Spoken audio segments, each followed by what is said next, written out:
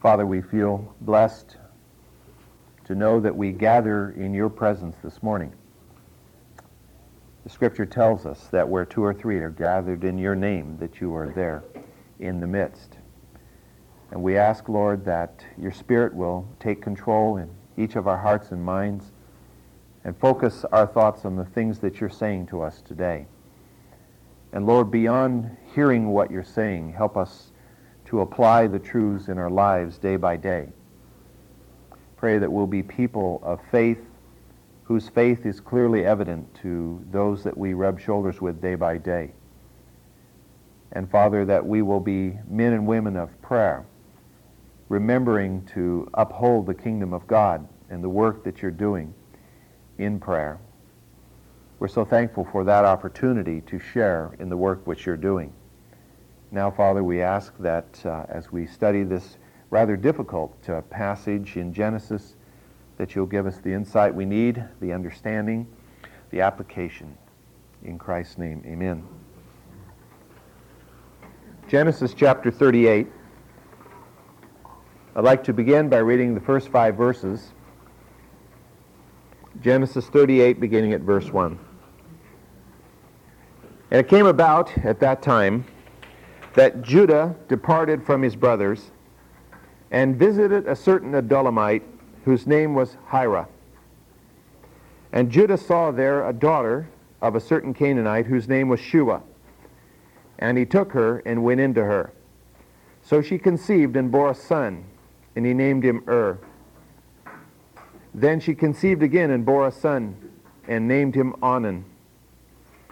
And she bore still another son, and named him Shelah. And it was at Chezib that she bore him. Doesn't sound too earth-shattering as you read through a passage like that. But first of all, we need to remind ourselves of the historical context. We're talking about the 2 decades or so after Joseph has been sold off down into Egypt.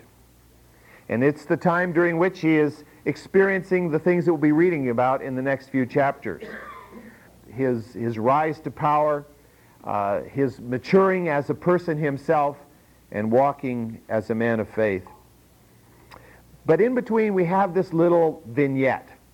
And what's interesting, that in that 2-decade period, this is the only account that we have of any of the brothers that were left behind. We have no other little story of Levi or Simeon or Naphtali or Benjamin or any of the other brothers. We just have this little story, 1 chapter long, concerning the one brother, Judah. I think we have to be, of course, firmly convinced that this is not because God threw a dart and it landed on that name and so that story is told. It obviously has significance, or it wouldn't occupy a full chapter in the book of Genesis. Unfortunately, as you read through this chapter, you discover it's not a pleasant story at all. The whole chapter is describing these events, therefore, between the time that Joseph was sold, and we read about that in the previous chapter, and the time that Jacob takes his whole family down into Egypt, and the migration is made from Canaan down to Egypt about 25 years later. Why Judah? Why is he the one that is focused on here? What about the other brothers? What about the other 10? We're going to hear a lot about Joseph. In fact, almost the entire rest of the book of Genesis, with the exception of a chapter or 2, focuses on this man Joseph. But what about the other brothers? I mean, certainly their lives were going on too, and they get married, and they have children, and this whole family will ultimately move down, the Scripture tells us, 70 strong, into the land of Egypt. Well, we can only speculate and assume, I suppose, that the primary reason that Judah is focused on here is because it is through Judah that the line of Messiah comes. And maybe we'll be able to see some factors through this chapter that might help us to be convinced of that point. The first phrase of the first verse tells us that, and it came about at that time. At what time? Well, that, of course, I think refers back to the previous chapter, the time when the brothers came back and reported that Joseph was, is this Joseph's garment, and Jacob leaps to the conclusion that his brother, that is his favorite son, has been killed by a wild beast. So it seems that right after this encounter that this chapter begins, and the events which we read about unfold. Judah apparently struck out on his own now. He broke free from the family. What was the reason for that? Did all of the brothers break free? Well, we can't validate that or invalidate that thought. It doesn't seem so. But Judah seems at this time to have broken free, possibly because he was tired of the moroseness of his father. His father going around in this deep depression all the time. And Judah may have just gotten to the point where he couldn't take it anymore. And I think at the same time he got tired of trying to live the lie in front of his father all the time. Always having to act as if, yes, Joseph was eaten by a wild beast. We don't know what happened to him. When all the time he knew very well what had happened to him. Because it was his idea that got Joseph sold off into Egypt. I think what happened was that he went to his father and he said, "Father, I'd like to move away for a while. Would you give me a seed flock? A few sheep, a few goats, a few whatever, and kind of a down payment on my inheritance, and I'd like to go off and live by myself for a while." And the scripture tells us that he moved to the region of Adullam. Now Adullam was located about 10 miles as the crow flies to the northwest of Hebron. The region of Adullam is down in the Shephelah. Now if you think anything of the geography of the Holy Land, basically you have a coastal plain, then you have a region of low hills and valleys, and then you have the highlands, whether they be the highlands of Ephraim or the highlands of Judea. And the kind of the foothill region, these low hills with intervening valleys, is the region known as the Shephelah. And Adullam was down in there. So you've come down from the heights, you're in these rolling hills, right down not too far from the coastal plain. So we're told in this passage that he moved down to Adullam. The first word, or that is the first verse, has a word which is translated there, departed. The Hebrew word there is yarad, which means actually descended. He didn't just depart, but he descended. It's kind of interesting because as you read through Scripture, if the words are properly translated, you can get a kind of a feeling of what's happening here, because instead of just journeying, the word really means go up or go down or something in some way. And they didn't speak of up and down as we do. No, we normally would say we go up to Seattle and we go down to Los Angeles. By that we're meaning we go up the map. When you hold the map north at the top, so you're going up the map or you're going down the map. And of course, that's the way we speak of it. But in these days, they didn't talk about going up north or down south. It was uphill or downhill if there's an up or a down involved. And so what we have here is he is descending. He's descending from the Judean highlands at the high point of Hebron, and he is descending down to Adullam. Now the elevational difference in the two places is about 2,000 feet. So in the 10 miles, he's descending 2,000 feet into the lower reaches of Canaan. Now this is a region that later on will have some significance in the history of Israel, because this is the region where David will later hide in a cave called the Cave of Adullam, right in this same region. And we'll also discover that it's only 2 or 3 miles from this spot that David slew the giant Goliath. And so this will be yet an important region later on in history. But the story we're reading about here is set in the region of Adullam. And I suppose you could say it's more of a story of infamy rather than fame in terms of the events which transpire. We're told in the passage that he went down to visit his friend Hira. Now, how did he get to know this Canaanite by the name of Hira? How did this acquaintance develop? Well, it's very possible, of course, that in his migrations with the various flocks of his father, that he came in contact with him, because the Septuagint and the Vulgate both translate Hira as a shepherd rather than just as a friend or as his shepherd. And so it's very probable that Hira was a man who had herds too, and therefore there had been contact in prior time between these two, and Judah had taken a liking to Hira. And so now he's saying, I want to leave. Where shall I go? Well, I know this guy down here, so let's go down there. At least I'll have somebody that I know in the area.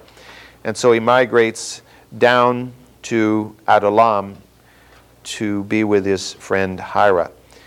Now, the Hebrew word which is translated visited is actually a word which means to spread out one's tent. In those days, when you spread out your tent, you were planning to stay a while. And so it's an indication that this just wasn't a weekend adventure. I'm going to go down and see Hira and come back home on Monday morning. He was going down and he was camping there, and he was going to spend some time with Hira. And it turns out he spends a couple of decades here. So it becomes, in effect, his home. Well, while there, carrying out his shepherdly duties, he spies a gal. And he takes a shine to her, and Scripture is pretty blunt, as you notice. The Scripture says that in verse 2, Judah saw there a daughter of a certain Canaanite whose name was Shua, and he took her and went into her. It kind of jumps through everything. It's most likely there was a marriage. There may have been some sort of courtship involved, but the Scripture just kind of jumps right to what is the ultimate fruit of all this. We don't know who she really is. All we know is that she is the daughter of a Canaanite named Shua, which of course makes her a Canaanitess. Why is her name not given to us? If you turn, and we don't need to do this, I'll just mention it. In 1 Chronicles 2:3, she is called Bathshua. But that doesn't really tell us anything, because in Hebrew the word Bath means daughter of. So it's just simply saying the daughter of Shua. So whether here or there, that's all we're told about her, is that she is the daughter of Shua. So all we know is that she's a Canaanitess, which probably tells us that she was committed to the gods of the Canaanites and the ways of the Canaanites. And I think that her name is not given because she was a woman of evil influence upon Judah and upon his family, upon his sons and her sons. Because it's very interesting, as we proceed through the chapter, that his daughter-in-law is named, but his wife is not. And as you proceed through the chapter to the end, I think the reason for that becomes quite evident. But at this time, at this point in the chapter, we probably wouldn't understand why. Well, the Scripture tells us there that in its seemingly very quick succession, 3 sons are born. First, the oldest. The word means watcher. Onan, which means vigorous. And then Shelah, which means sent, as you send someone. I think as you read this, as we read this passage and then on down through the chapter, you'll notice there is a very sad vacuum here. There is no mention of God in this first portion of the chapter. And there is no mention of Jacob anywhere in this chapter. From the first verse to the last verse, Jacob is never mentioned. Which seems to indicate that Judah had, at least for this time being, cut off all contact with his father. And he did not take his kids up to his father for his father's influence to rub off on him, or bring his father down to visit so that his father could have some godly influence upon these sons. There is no indication that he sought his father's blessing upon the marriage. His father probably wouldn't have blessed the marriage, since this woman was a Canaanitess, and apparently a totally unconverted Canaanitess. So here we have a situation where there is no grandfather influence, apparently. And of course, I think most of us know, who have done much studying in modern psychology and sociology, the influence of grandparents is very important on grandchildren, especially if the grandparents are godly. It's a good, positive influence, hopefully. If they're not, of course, it becomes a negative influence. In this case, of course, whatever we think of Jacob's failures, Jacob was a godly man. And his influence couldn't have helped but been beneficial to these boys. But I'm arguing from silence here, but from the things that go on further on, it seems to indicate that Jacob had no influence here in this situation. It becomes quite obvious that these boys become intensely wicked. Now, I use the word intensely intentionally, because how many times in Scripture do you find where God just says, okay, I've had it, zap, and the person's finished? You know? We walk around the world today and we say, why aren't you doing some zapping, Lord? There are a few people who need to be zapped, it seems to us, from our perspective. But even as you read through the Scriptures, there are not really very many whom God, it says, explicitly takes their life. And yet He does so in this chapter. And so I think as we consider these boys, we have to think of them as being intensely wicked.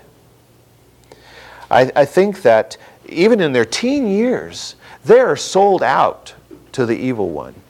And I think it's the influence of their mother, who is this Canaanite, certainly worshiping the gods and goddesses of the Canaanites, and then the entire environment. Judah has sort of sold out here. I think Judah is not bringing his own upbringing to bear on these sons at this time. He's kind of copped out for a while, it seems like.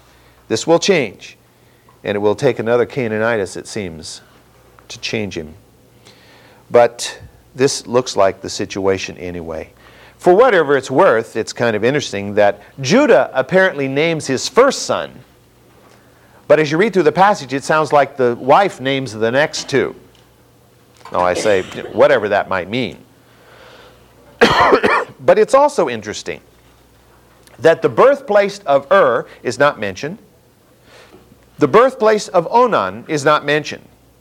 But we're told that Shelah was born in Chezib, which was about 2 miles to the west of Adullam.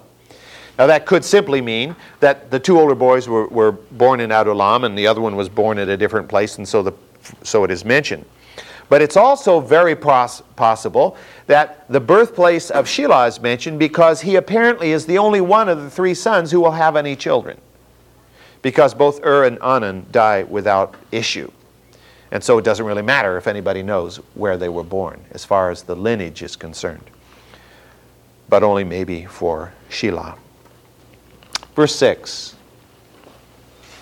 Now Judah took a wife for his firstborn, and her name was Tamar. But Judah's firstborn, was evil in the sight of the Lord, so the Lord took his life. Then Judah said to Onan, go in to your brother's wife and perform your duty as a brother-in-law to her, and raise up offspring for your brother. And Onan knew that the offspring would not be his. So it came about that when he went into his brother's wife, he wasted his seed on the ground, in order not to give offspring to his brother. But what he did was displeasing in the sight of the Lord, so he took his life also. Then Judah said to his daughter-in-law Tamar, remain a widow in your father's house until my son Shelah grows up. For he thought, I am afraid that he too may die like his brothers. So Tamar went and lived in her father's house. Not a pretty scene. As you read through this passage. These pictures that we read in Scripture keep reminding me of the fact that God doesn't pussyfoot around. God's not into hedging everything, making you try to figure out what He's after. God tells it as it was, or as it is. Now, unlike his father Jacob, Judah chose a bride for his eldest son as soon as he was old enough to marry. That seems to be the implication here.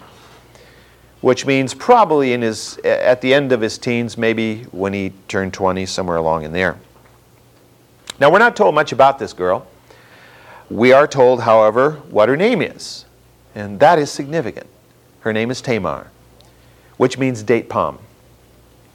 Now, there are other Tamars in Scripture, as you remember, but she is the first to be so named. From later events in the chapter, we can discover that she too was a Canaanitess. That, I think, is significant. As soon after his marriage to Tamar, is destroyed by God. And the Scripture is very explicit about that. It just simply says that he was evil in the sight of the Lord. So the Lord took his life. It doesn't say how the Lord took his life. It doesn't even say specifically why the Lord took his life. It doesn't say he did this and this and this, therefore God snuffed him out. It doesn't say, he's walking along one day and got hit by a thunderbolt or fell off a cliff or was eaten by a cougar or whatever. We are not told. He just ceases to live as far as this passage of Scripture is concerned. And we're told that God specifically took his life. Now, as you go through the other passages, this event is referred to 4 times in Scripture, twice in Genesis, once in Numbers, and once in 1 Chronicles. But none of those passages gives us any further information as to the nature of the wickedness or as to the way God took his life. So obviously those things aren't important in terms of the details. I think what we have to consider here is that we had a young man who was totally vile in the eyes of God. It had to be pretty serious for God to act in such a quick and final manner. I think that if you take any time, and I'm not suggesting we spend a lot of time doing this, but if you think about the Canaanite society as it existed at that time and even much later in history, it could have been that this young man was totally sold into the lascivious worship of the gods of the Canaanites under the influence of his mother and probably of his own family. And the worship of the Canaanite gods and goddesses, Ashtart and Baal especially, and all the other various varieties that were attached, involved all kinds of sexual deviation and various other activities, including human sacrifice. And God has never been particularly long-suffering with that kind of activity. And therefore, I think probably that's the background for the destruction of this young man. Judah becomes very concerned about his lineage. Now notice, Judah is still blind here. Judah is not looking at the situation and saying, oh man, this kid has gone wrong, and God is rightly taking him. Judah is concerned about his lineage. He's thinking, I'm not going to have any grandkids, from here. Therefore, I better make sure that Onan raises up seed to his brother.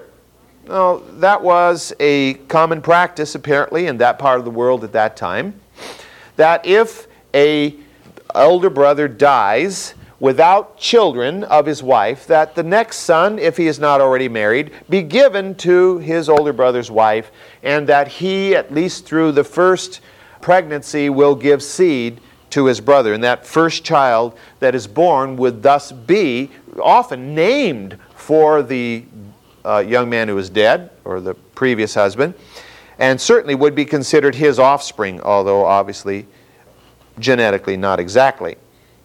This arrangement was later written into Mosaic law. Let me turn to Deuteronomy chapter 25. Now obviously we're talking about a time hundreds of years before the Mosaic law was written. It was already a custom. But in Deuteronomy chapter 25, verses 5 and 6, we find out that it was actually put into the Mosaic law. When brothers live together and one of them dies and has no son, the wife of the deceased shall not be married outside the family to a strange man. Her husband's brother shall go into her and take her to himself as wife and perform the duty of a husband's brother to her.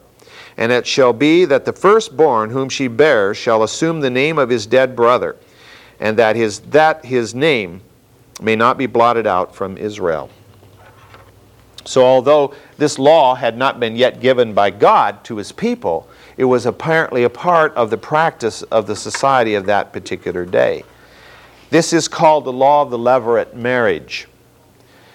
Levirate meaning coming from the Latin levir, which means brother-in-law. And so you have this particular practice being invoked here at this time. What we discover is that Onan is just as much a young rebel as his brother He knew that if he obeyed and did what his father wanted him to do, that the son born to Tamar wouldn't be his. It would be his brother's. Now, as you read through this passage, you really get a sense of feeling how much these brothers cared for each other.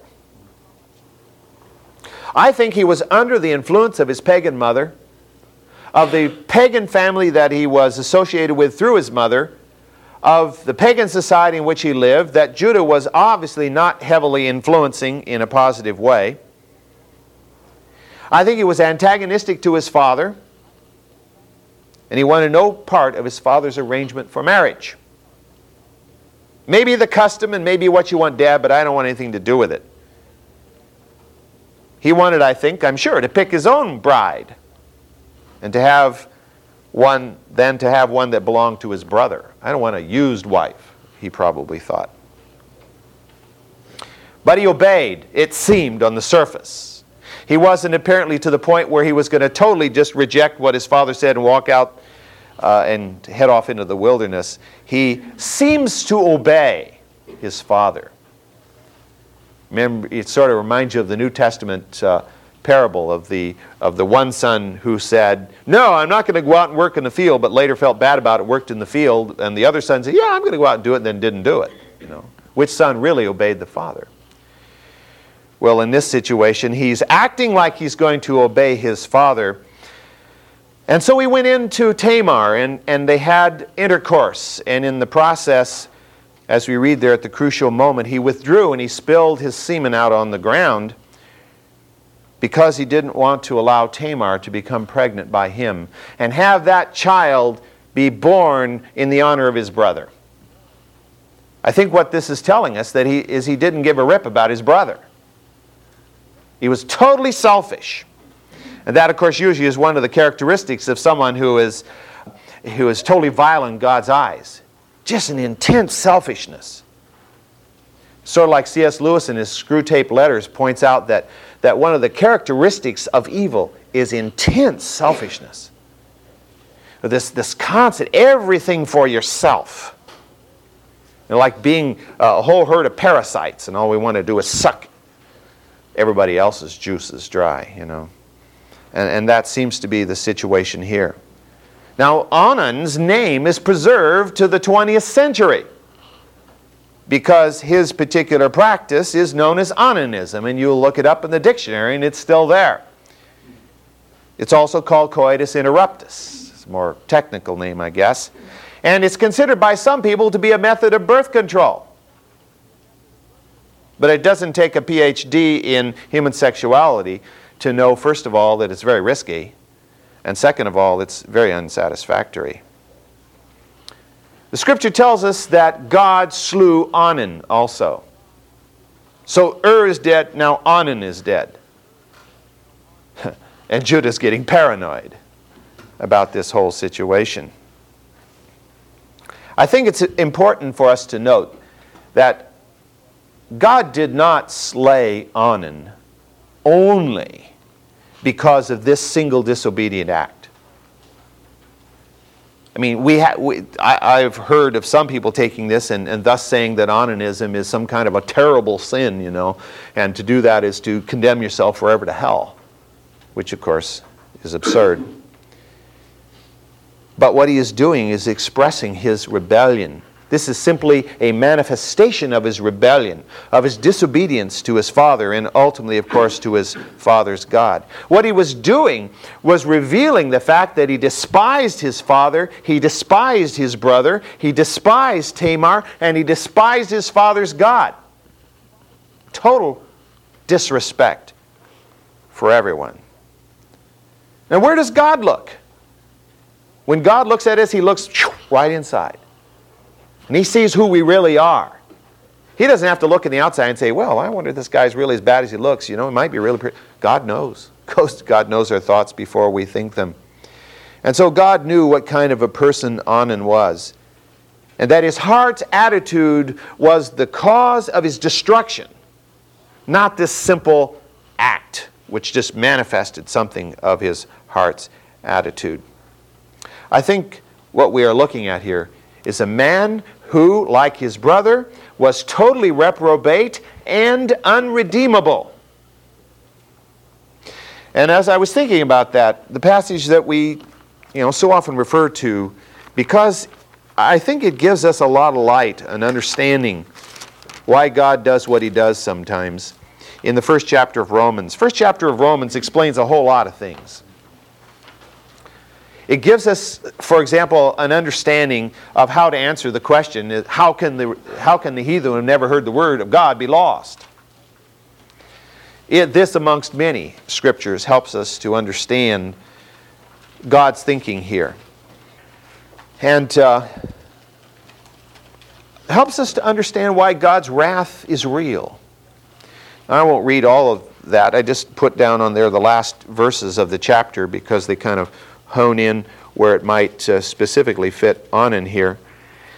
And verse 28, "And just as they did not see fit to acknowledge God any longer, God gave them over to a depraved mind to do those things which are not proper, being filled with all unrighteousness, wickedness, greed, evil, full of envy, murder, strife, deceit, malice. They are gossips, slanderers, haters of God, insolent, arrogant, boastful, inventors of evil, disobedient to parents, without understanding, untrustworthy, unloving, unmerciful." It's a tiring list. "And although they know the ordinance of God, that those who practice such things are worthy of death, they not only do the same, but also give hearty approval to those who practice them." So we're not talking about somebody who has accidentally fallen into something or is blindly wandering down a path. We're talking about somebody who knows right well where they stand and do it anyway. And they say to others, "Come and join me. There's lots of room in hell. Come and join me." And I think we all have noticed that those who are living a reprobate life often like to encourage others to join and to be a part of this reprobate life also, because then they don't feel so bad. They don't feel so alone. They don't feel like they're standing before God alone. There's a crowd of us. We can't all be wrong. I don't think God takes life until it's quite evident that that life is irredeemable. That person will not be redeemed. That person will never respond to God no matter what. We can always say, but he was so young. What about 40 and 60 or 50 years later? Maybe then. We don't have to worry about that because God knows all things. And God knows what we would do if we lived to be 1,000 years old. So it's no mystery to him. And so if he slays a young man at 20, it's because God knew that young man would never, no matter if he lived for 1,000 years, would never turn to God. He had sold his soul, it would seem, to the devil. It's interesting, I think, that the Bible does not really say anything directly about birth control. But it speaks a great deal about deviant sexual behavior. I think it's important for us to be aware of the fact, and I think we are, if we've spent any time considering it, that God created human sexuality for 3 reasons. And the first reason is, of course, explicitly stated many times through Scripture, and that is procreation. God had said to Adam and Eve, "Be fruitful and multiply and replenish the earth." And God made it easy to do that. And I think in Eve's case, and I think in the case of most of the women in the early years, becoming pregnant was not a problem. In our society today, that can be a problem, and there are many couples who have faced that problem. But I don't think that was a problem for Eve, or I think for her daughters or granddaughters. Obviously, it became a problem by the time Sarai came along, Sarah, and obviously in Rebekah's case, and so forth, in Rachel's case, And it took divine intervention for that to change. But for much of history, at least before the flood, I don't think that was a problem. Secondly, I think God gave human sexuality the actual practice of human sexual relations for the purpose of creating oneness. Oneness physically, which goes along, hopefully, with an emotional and spiritual oneness that is developing between a man and a woman. When God said to Adam and Eve that the husband was to leave his family and become one with his wife, I mean, God was saying a great deal there. And he was teaching this oneness concept. And as we understand that oneness concept, it helps us to understand the oneness concept that we have with God. How can two people become one? Same way that you and I can become one with God Himself. We become one in thought. And you know, we joke about it, don't we? About after a couple have been married for so many years, and if it's been a good marriage, you think, boy, they almost look like brother and sister. They almost look like twins, you know, after you've seen them for so many years, because they become so like each other. This oneness has caused such an intertwining that it's almost like they have one mind in the things that they do. I mean, we know, obviously, that even at 70, and you've been married for 50 years, you can still have differences of opinion. But still, the general emotional, spiritual, and even physical association of those two people has created a oneness there. And that's one of the reasons that God created human sexual activity. And then thirdly, I believe God created human sexual activity as a uniquely pleasurable way for a husband and wife to express their love for one another. I mean, if it was no fun, I mean, if it was something that you just hated to do, I mean, how much would it happen? And so obviously, God, I think, created human sexual activity for these three reasons. The Scripture is very clear and blunt that any sexual activity outside of marriage is sin. Any. Period. There is no exception. People can't say, but. No. Marriage is the framework for it exclusively.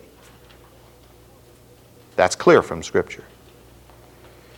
And then, it's also clear, I think, that any human sexual activity that is not for the purpose of procreation, that is not for the purpose of creating oneness between a husband and a wife, and is not an expression of the pleasure of love between a husband and wife, is deviant behavior.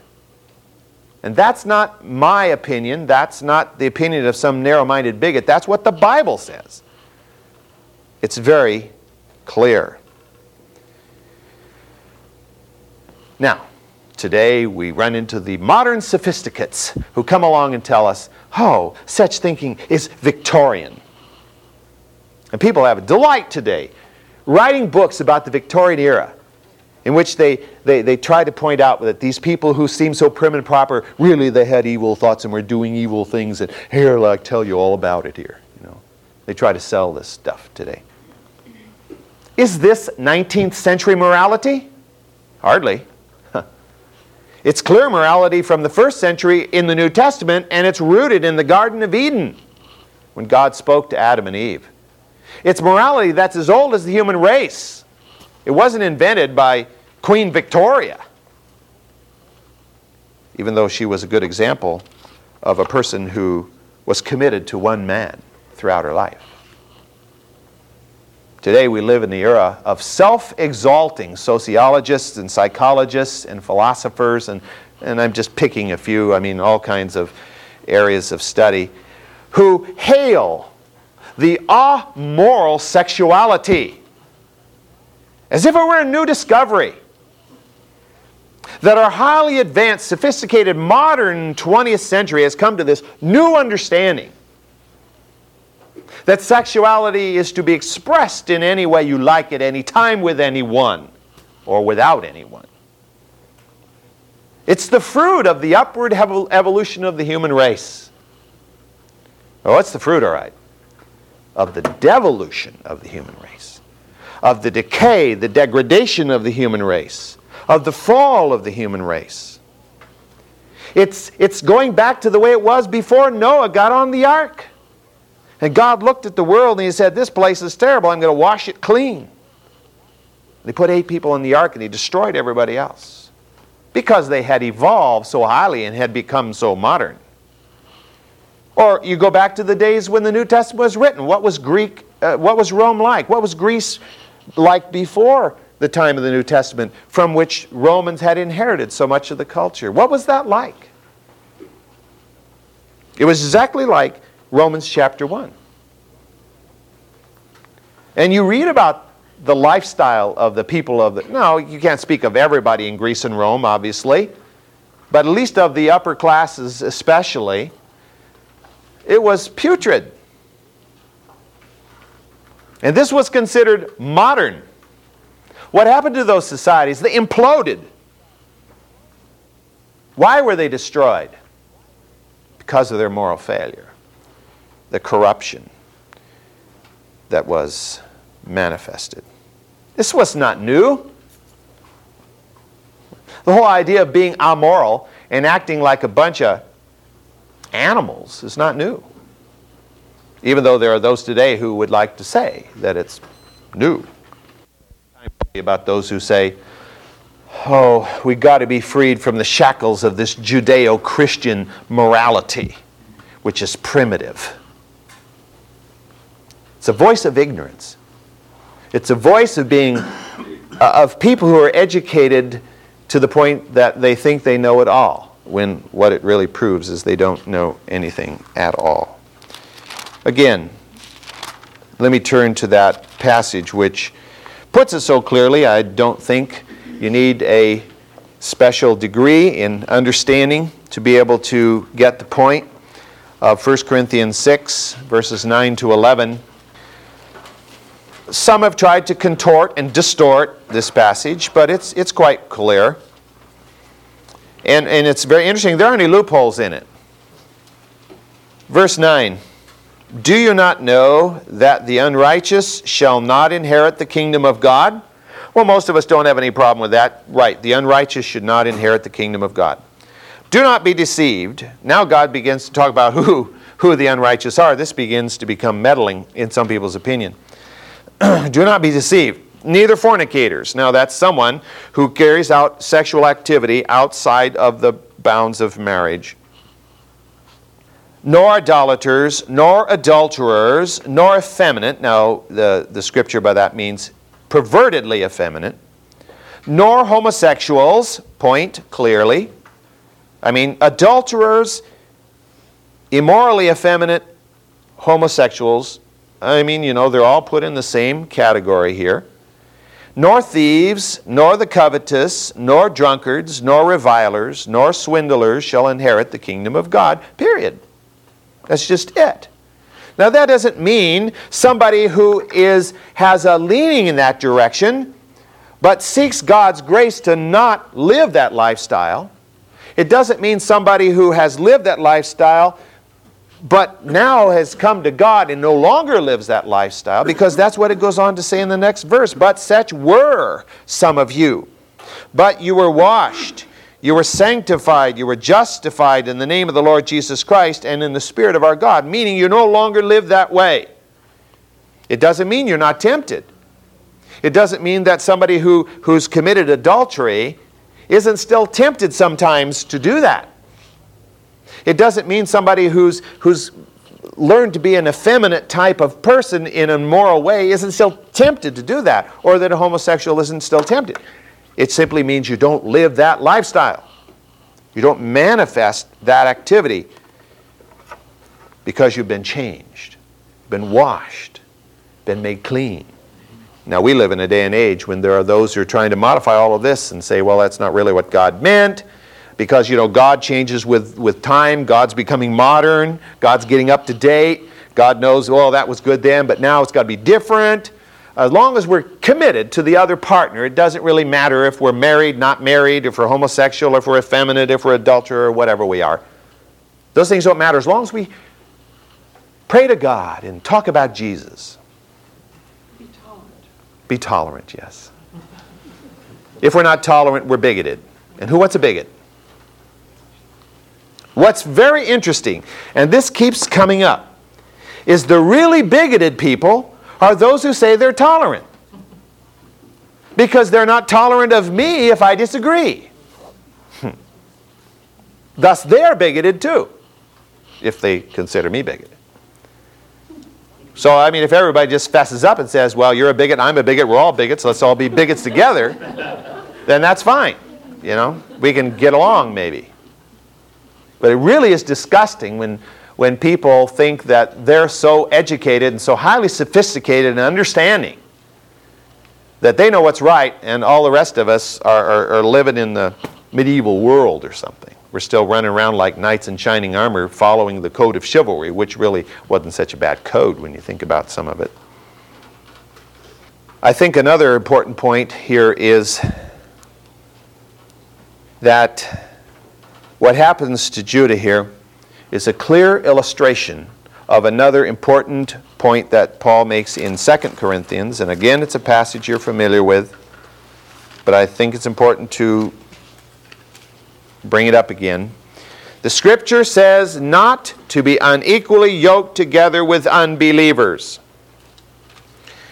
Now, what the Scripture is saying is that we do not go into such a relationship. It is not saying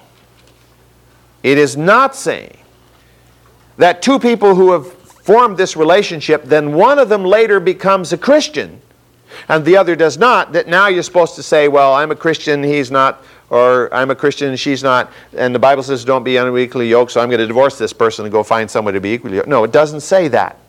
It's talking about a person going into a relationship knowing that that's an unequal yoking.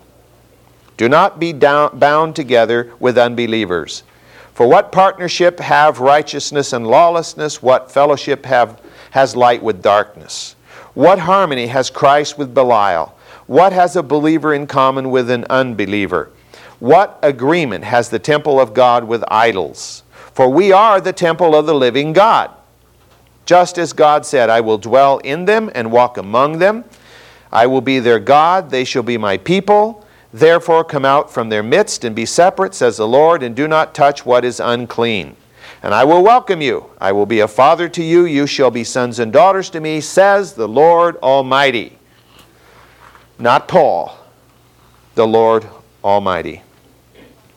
This is not just talking about marriage. It's talking about other legal contracts also that bind us in an unequal yoking with an unbeliever. I think that would mean a partnership in business, for example, or whatever, which would put us in an unequal thing where our name could be blasphemed because the activity of the other person to whom we're legally bound. But marriage is, of course, one of the most obvious situations here. Judah went into this relationship knowing it was wrong. He followed his eyes, you know. He was like another man who didn't live too far from here at another time by the name of Samson, who just went with his eyes. You know, they drug him everywhere. And, you know, he had no moral strength to stand. Judah knew better. But Judah didn't do what was right. God will be gracious with Judah, and God will use another Canaanitess to start putting him on the road, which will make him a very, very interesting person as we get towards the end of the book of Genesis. We will get there, Lord willing.